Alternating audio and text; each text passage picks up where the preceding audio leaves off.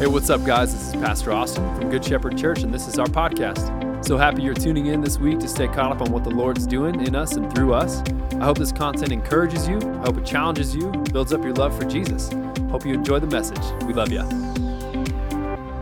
Welcome. My name's Austin. If we haven't met yet, I'd love to give you a high five, shake your hand, something like that. Say hello. Glad that you guys are here at Good Shepherd, celebrating, worshiping the risen King with us this morning. We are in this series that we just started last week. It wasn't all in Sunday, just a ton of fun, by the way. Before we just move on, I love all the movements in the room. I love all the just kind of like, it's just constantly a buzz out here. And we had 7 baptisms that we celebrated, a bunch of new members, a bunch of just graduates going on to next seasons of life. So lots of just fun things going on. We had a bunch of dedications. That was super fun. Always a great time to get to see the babies being dedicated and new families coming up. I just heard from Garrick, we have 17 new kindergartners moving into the zone this next year. 17.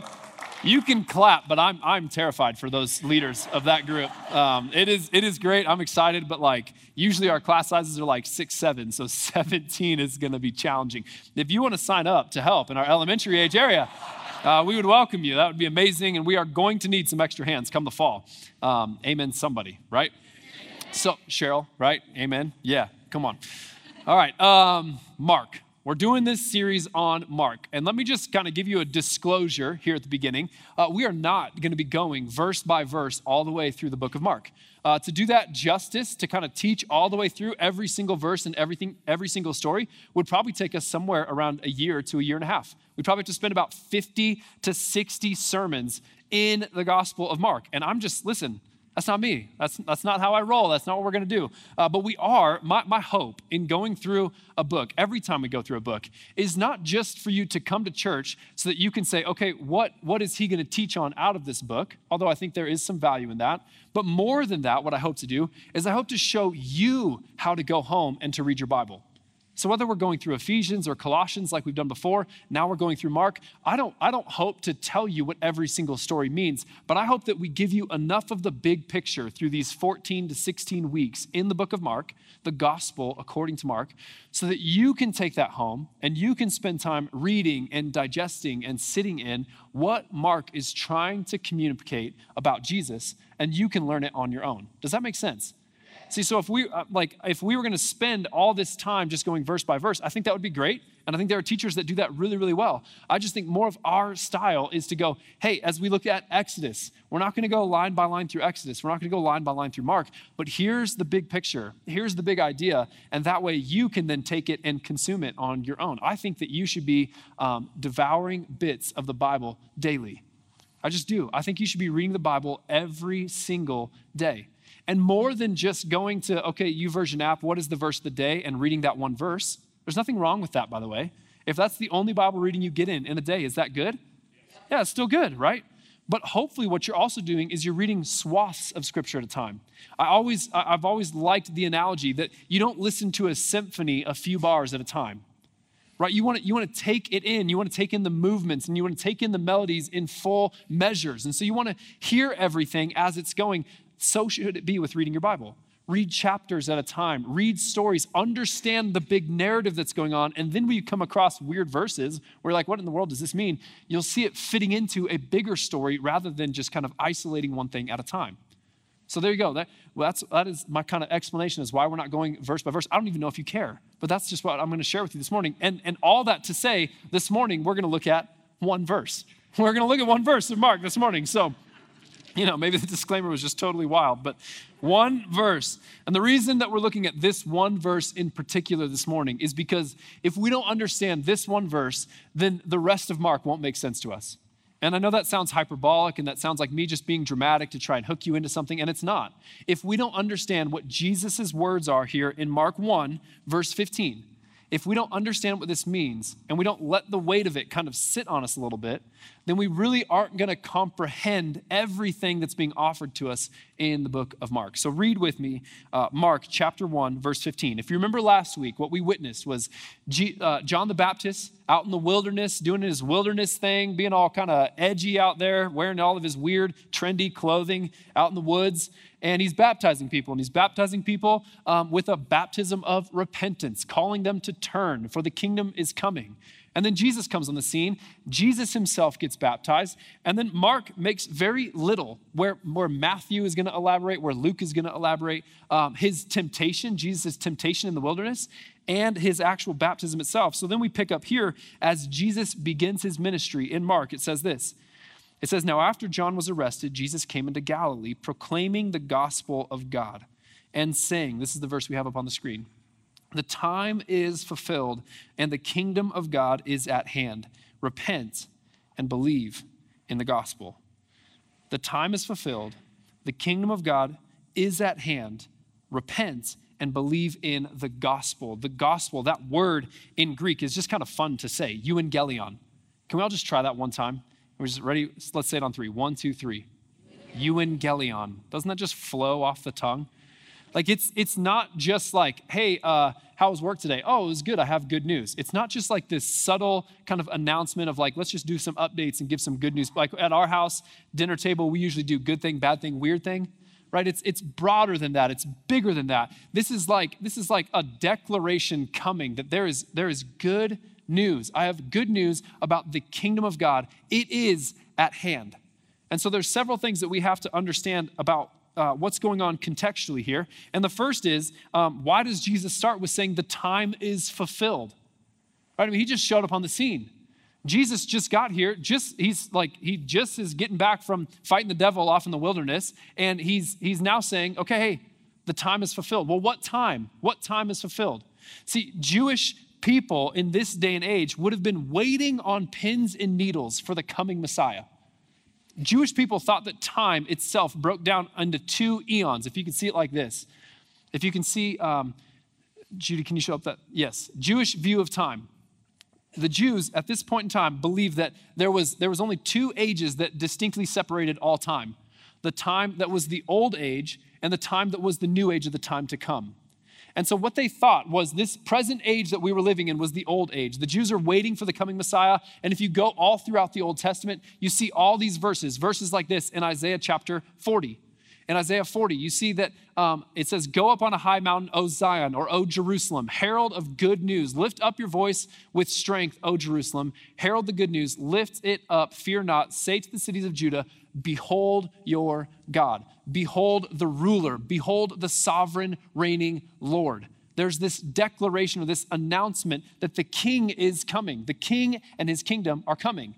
It's this prophetic word given to the nation of Israel that they're just waiting for to happen.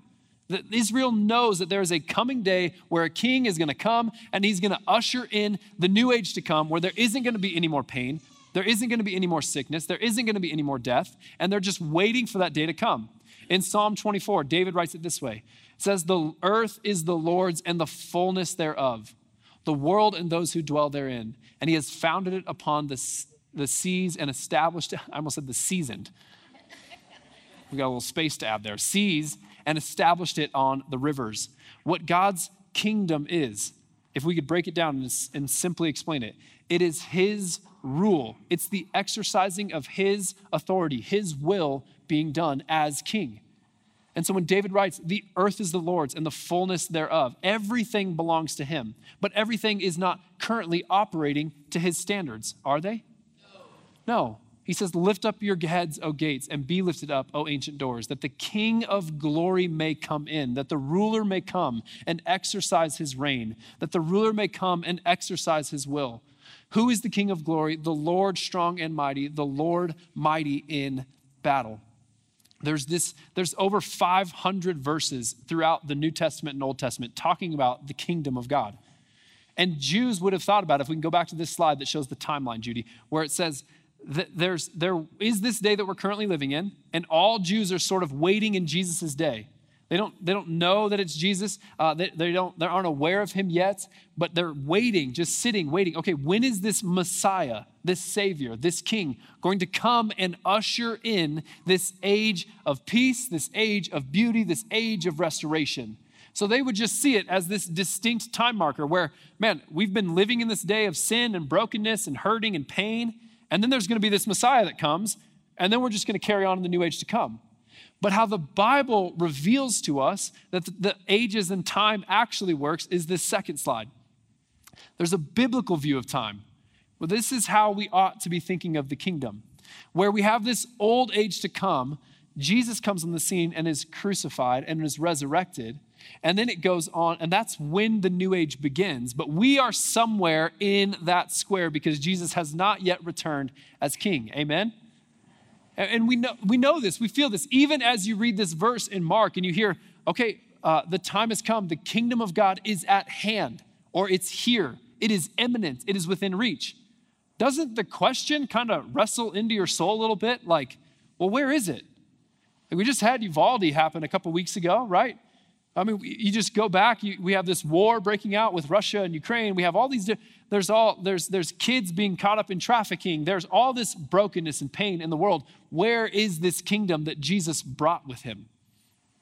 Don't you question that? And if you understand it just purely based on the way the Jewish people would have approached eons or times, you would say, okay, then Jesus clearly wasn't the Messiah because it didn't usher it in fully. Right? But what we do have is we have this actual biblical view where Jesus says, the time has come. The time has been fulfilled. The kingdom of God is at hand. Your translation might read, it's within reach. It's imminent. It's close. Here's how I think about it. This is the way that I kind of break it down in my own head. How many of y'all are going to go camping at some point this summer? You spent a bunch of money. You're going to go live like a homeless person for at least a weekend this summer. Yeah?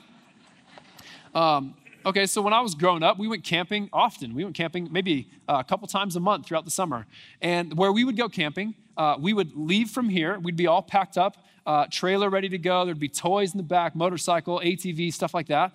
And we would leave on like a Friday afternoon, soon as parents could get quitting time from work, right? And then we would go.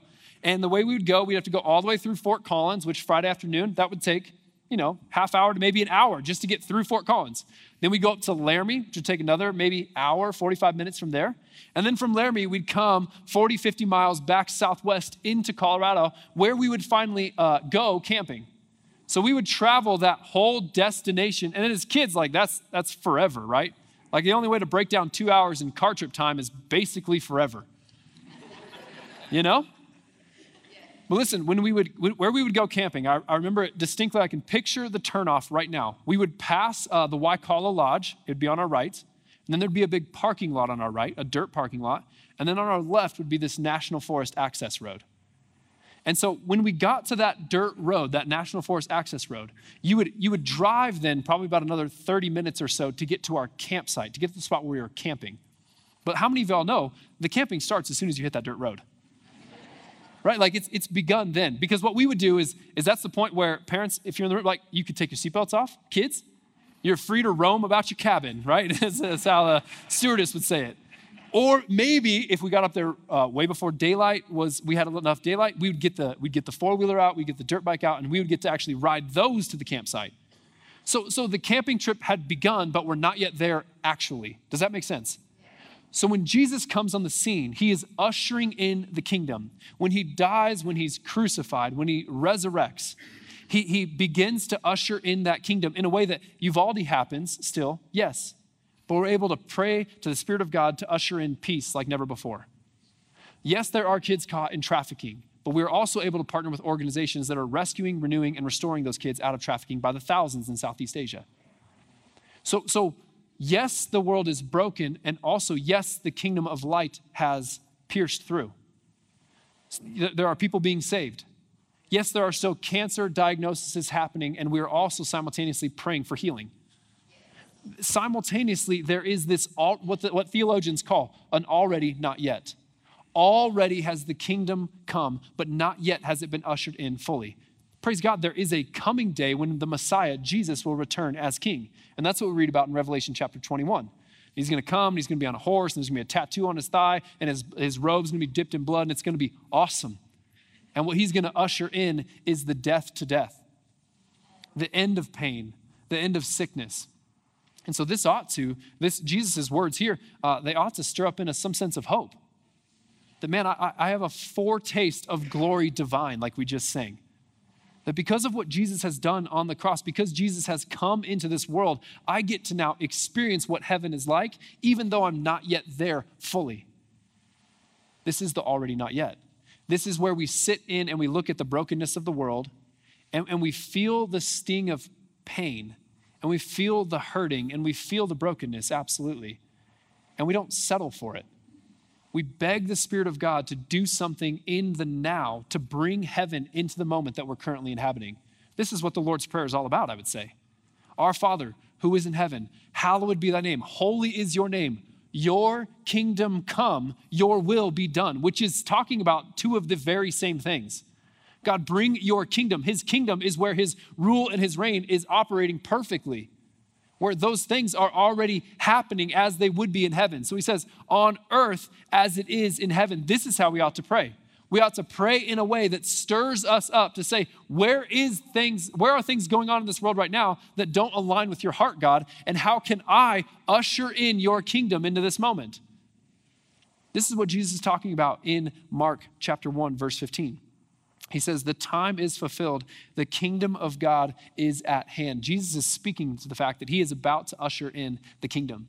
And so for the next few weeks, we're going to look at the first 5 chapters of Mark. But what we're going to do is we're going to put on a kingdom lens and we're going to ask ourselves, what are the implications of the kingdom of God coming and coming near and being so close that we can taste it and we can experience it, even if it's not where we get to put our feet down firmly yet, right? This is so much better than just the American dream. This is something to sell out for, that you can actually impact eternity with the way that you live your life, the way you spend your money, the way you use your words right now. It is so much better than your 401k, so much better than the job that you're working at, so much better than the relationships you're pouring into. We're talking heaven on earth, Eden restored. This opportunity that every single person in this room has to be called into this gospel, this euangelion, this good news, that the kingdom of God has come and that God is on the move. Gosh, it was just a couple weeks ago. I can't remember if I told this service or I told second service, or I can't even remember if I told either service. I'm talking about healing rooms. I was talking with one of my friends from healing rooms who got to lay his hands on someone's back that was bent, crooked, causing pain all the time. They came back in the next week after praying for them, and they had documented on the MRI his spine shifting several degrees to the point where he wasn't in pain anymore. That's amazing. Like the Spirit of God breaks through and does things. Gosh, sometimes those same people pray for stuff, and you know what happens? They get worse. It's already, and it's not yet. But our role as Christians are to sit in the already present circumstances that we have and beg for the Spirit of God to pull heaven into the moment that we're sitting in. Heaven's not some faraway, distant place. It's where you choose to align with the will and the heart of God. That can happen in husbands. That can happen in wives. That can happen in families. That can happen all over the place. It can happen in businesses, as CEOs or as janitors. The kingdom of God can break loose anywhere there are people of God. And so all over as we read about the kingdom of God, the kingdom of heaven, those are all synonymously talking about the same thing. It's where people are aligned with God's heart perfectly. And we're seeing to it that God's vision for human flourishing is happening in the here and now. Because we'll talk about this in coming weeks. That box that we're currently living in, the already not yet window, you can maybe call it that. No one's ever called it that before. I just made that up. That little square right there, what's happening in that square is it's not just God's will at play. Honestly, I kind of wish it was the top line. The top line would make it really clean. Man, life would have been hard, but then Jesus came and now life would be easy. And heaven would be here right now fully. But we're not. We're in this bottom one where Jesus has come and he's been crucified. He's been resurrected. The kingdom has come, but he hasn't yet completed everything there is to complete. Which is, this is why we have a church right now. That's why God has a bride to be his hands and feet on the earth that we're living in. But man, in this window right here, there are other wills at play. It is not just God's perfect will being done on earth as it is in heaven right now. What kind of will? We'll talk about this in coming weeks. We have human wills going on, right? So let me just pause for just a second. This is what makes marriage so hard. Is because you have a man's will, and you have a man's will and a man's kingdom, and you have a woman's will and a woman's kingdom, and you have those two things coming together. What do we call it when two kingdoms come together? War. Right? That's the word for that. Which is why, when Ecclesiastes writes about a cord of 3 strands not being easily broken, That's why God's vision for Christian marriages is to have neither person trying to play the role of king or queen, but to say, no, Jesus, you are Lord. And so you are the one that we're searching after. You are the one we are in pursuit of in even our marriage, in the way that we parent. So here's why you might say to yourself as we're going through Mark, I just wish they'd do a topical series. I promise you everything topically is going to come up as we go through the gospel. Everything. It's going to help your marriage. It's going to help the way that you use your finances. It's going to help the way that you parent. It's going to help all of those areas, the way that you see your job, the way that you see your work. All of those areas are impacted by the already not yet. Because now we have a purpose for the here and now, to usher in heaven, So we have, the time is fulfilled. Jesus is announcing, he's proclaiming to people around him, and he begins to move. And we're going to see over the next several weeks, he is going to go on just a ministry tear, healing, casting out demons, restoring people, calling people to him. He's going to be doing all of these things. So he says, the kingdom of God is here. The time is fulfilled. He says it's at hand. It's within our reach. And the last thing that he says, and this is kind of where we will end the morning. He says, repent and believe in the gospel. Repent and believe in the gospel. And we talked about this last week, that if you treat repentance as a one-time event, as in I repented back there, show me the person who sees repentance as a one-time thing, and I will show you someone who is getting steamrolled by their sin. It's not. That's not how it works. You don't just fling something off and then you're done with it for forever. But we are in this working out our salvation 1 degree at a time, being transformed 1 degree by another is how the Apostle Paul writes it. That as we behold him, as we gaze on his beauty, that is how we are transformed 1 degree after another. And man, repentance is this ongoing invitation. And it's not just this changing from our behavior, but it's actually changing the way that we think with our minds. It's not, see, because what Jesus offers in his gospel, in his good news, is a different vision for human flourishing than what other people would have. So this is a good question to just ask, like, man, who are you allowing inform your worldview? Who are you spending the most time just consuming that person or that ideology or that way of belief is mostly informing your worldview? Maybe it's the way you treat the gym. Maybe it's the way you treat podcasts. Maybe it's the way you listen to Ben Shapiro or NPR. But if we are constantly letting other people dictate our worldview, then we're not truly walking in this repentant life where we're saying, no, I'm letting Jesus and I'm letting the gospel continually inform my way of thinking.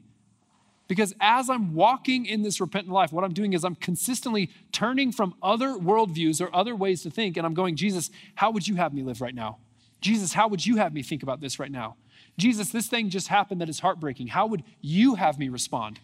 I'm not just going to let Instagram tell me how to respond. I'm not just going to let Fox News tell me how to respond. I'm going to choose Jesus. I'm going to ask you, Spirit of the living God, how should I move in this moment? How should I interact with my neighbor who doesn't think the same way that I should think? Right?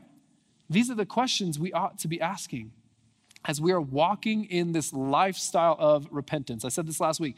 Confession and repentance are the 2 feet that we walk on as we walk out our sanctification, this process of becoming more and more and more like Jesus. But he doesn't just say repent. Jesus says repent and believe. Repent and believe. Listen, I'll say this. I think the easy believism Christianity needs to die and go away. Like there's so many people who would just say, yeah, I believe in Jesus. And then there's nothing in their life to reflect that statement. And that's a dangerous space to be in. That's a dangerous space to be in. Because James, Jesus' half-brother, would later write that a faith without works is dead and cannot save you. He goes so far to say, because I think we get so wired to think it's just belief in Jesus is what saves you. But James comes on the scene, and what does he say? He says, even the demons believe. You're like, man, that's a good point, James, right? Like even the demons believe in Jesus, and are they saved? No. So what's the difference? It's faith that saves. It's not just a faith that mentally ascribes certain thoughts about God, that he is real. If I think that God is real, I'll be saved. No, that's not true. If you have a saving faith that doesn't just believe that Jesus is Lord, but if you have a faith that believes that he was raised from the dead and then manifests itself in the way that you live your life, that's evidence of a saving faith. I think the better word that we could use here, and I'm not trying to correct the Bible because I'm not that smart, right? I mean, we've been over this almost every week. Health and exercise science, okay? Degree in PE, that's me. But I think a better word we could use here is trust. Trust. See, because belief informs the way that I think, but trust influences the way that I think and the way that I act.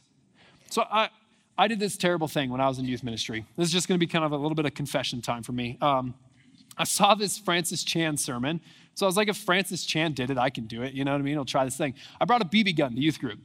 A real BB gun. I don't think it was painted, orange tips, nothing like that. How moronic was this idea, right? I have never told Pastor Kent this, so hopefully he doesn't listen to the podcast or anything like that. He's fishing right now. So I brought a BB gun to youth group, and I brought a pink balloon. I tied that balloon up on the wall, and I said, how many of you believe that I can shoot that BB gun, that balloon from right here with this BB gun? Like almost every student. I was really proud. You know, they must think I'm a real marksman or something like that. They all raised their hand. I was like, how many of you would be willing to hold it? Right? Less hands. I was like, how many of y'all would be willing to hold it in your mouth? Right? One kid. I'm not even kidding. Ukiah, this big, tall, cuddly bear kid. I love him. He grabs the balloon, he puts it in his mouth, and he faces me. I was like, well, I appreciate your faith in me right now, bro, but like turn to the side at least, you know what I mean? I didn't shoot the BB gun. You'll be all relieved to know, and you'll all be relieved to know, like Taylor doesn't pull any shenanigans like that yet, right? I mean, who knows what's coming for you, bro? Right, but do you see the difference? Belief is just saying, yeah, I think you can hit that balloon. But faith, actual trust is being willing to hold that sucker in your teeth while someone takes a shot at it. Go, no, I trust you that I'm willing to act on that belief. Does that make sense? It's like believing that somebody could walk on a high wire with a wheelbarrow. Trust is actually getting in the wheelbarrow while they walk across it.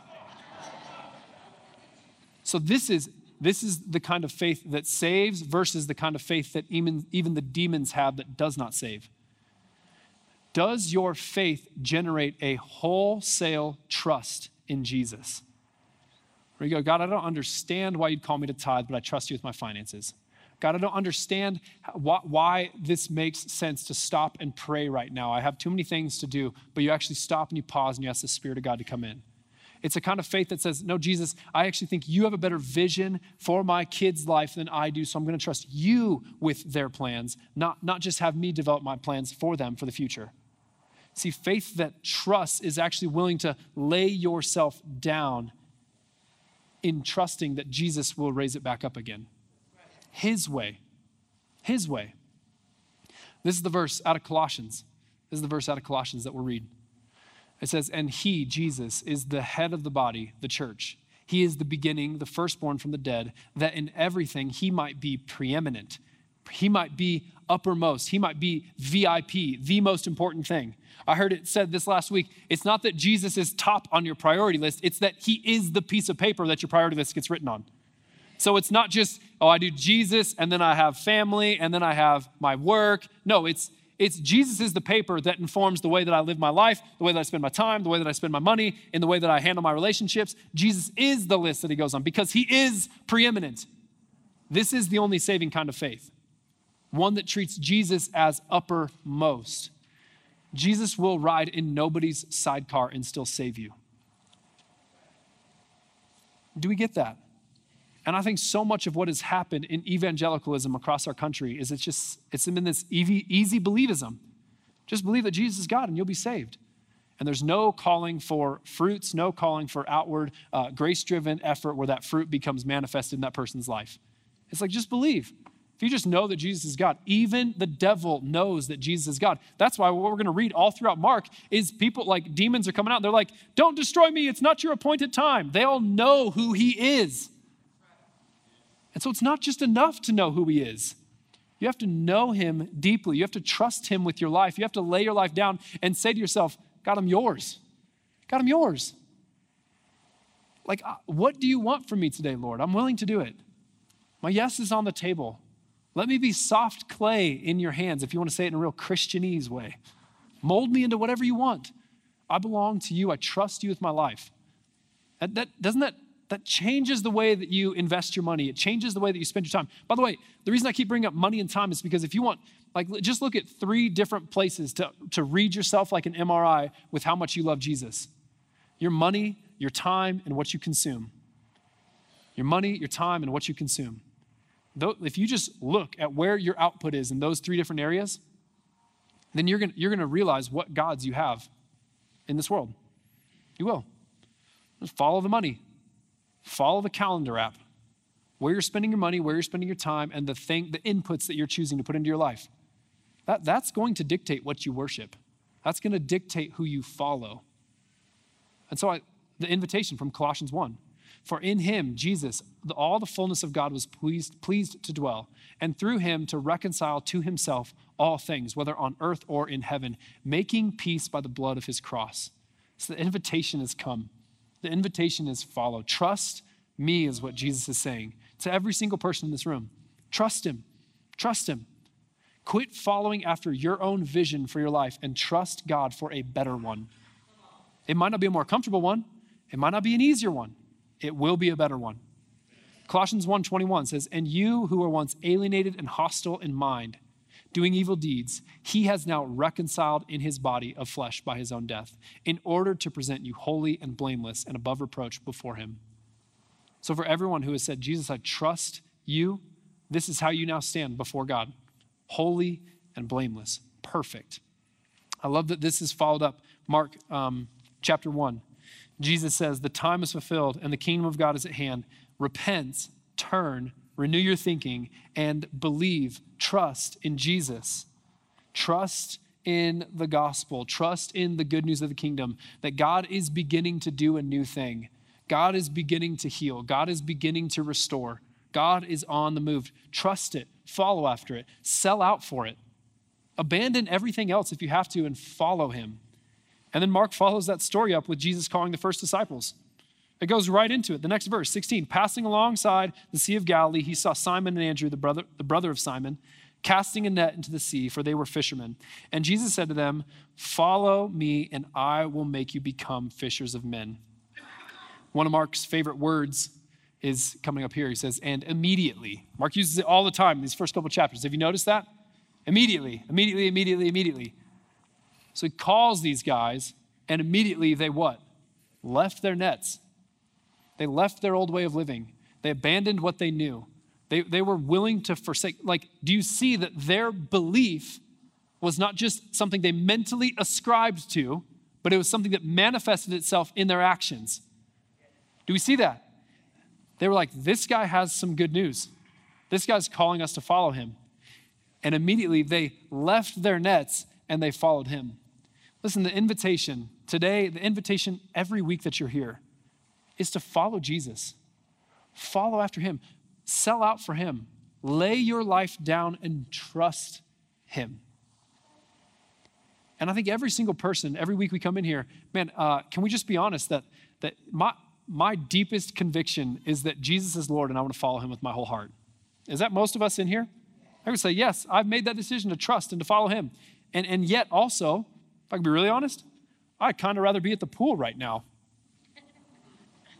I'm being honest right now, actually. It's supposed to be a beautiful day today. It was a beautiful day yesterday. There are other places I would rather be.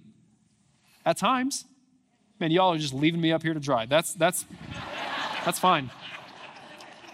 We all have different pockets and areas of our life where we know this is true. We've made the decision to follow him. And yet we have some spaces where we still aren't following him perfectly. We're still trying to hold on to that one behavior. We still get a little anxious about things, even though Jesus tells us to fear not. We still get worried. We still don't use our finances perfectly. We still see somebody that we could help and we pass them by. And so what's the good news of the kingdom? The good news of the kingdom is that Jesus died, just like we read in Colossians chapter 1, and that he paid a ransom for many. In other words, he saw the blemishes, he saw the imperfections that you have in your life, and he said, no, it's worth it. I want them. I'm coming after them. And he chose us, and because he died on the cross, he has now ushered in an age where even though we are imperfect, even though we have sin that we're still working out, if we are truly in our heart going, Jesus, I want you more than anything else, Even though we're not going to do that perfectly all the time, he's going to be faithful and just to keep forgiving us of things that we mess up. That's the good news. I don't want this message to be this, oh my gosh, am I even a Christian as we walk out of here? Unless it needs to be. Unless it needs to be. Look back over the last 10, 15, 20 years of your life. What fruit of the Spirit's coming out of you at this point?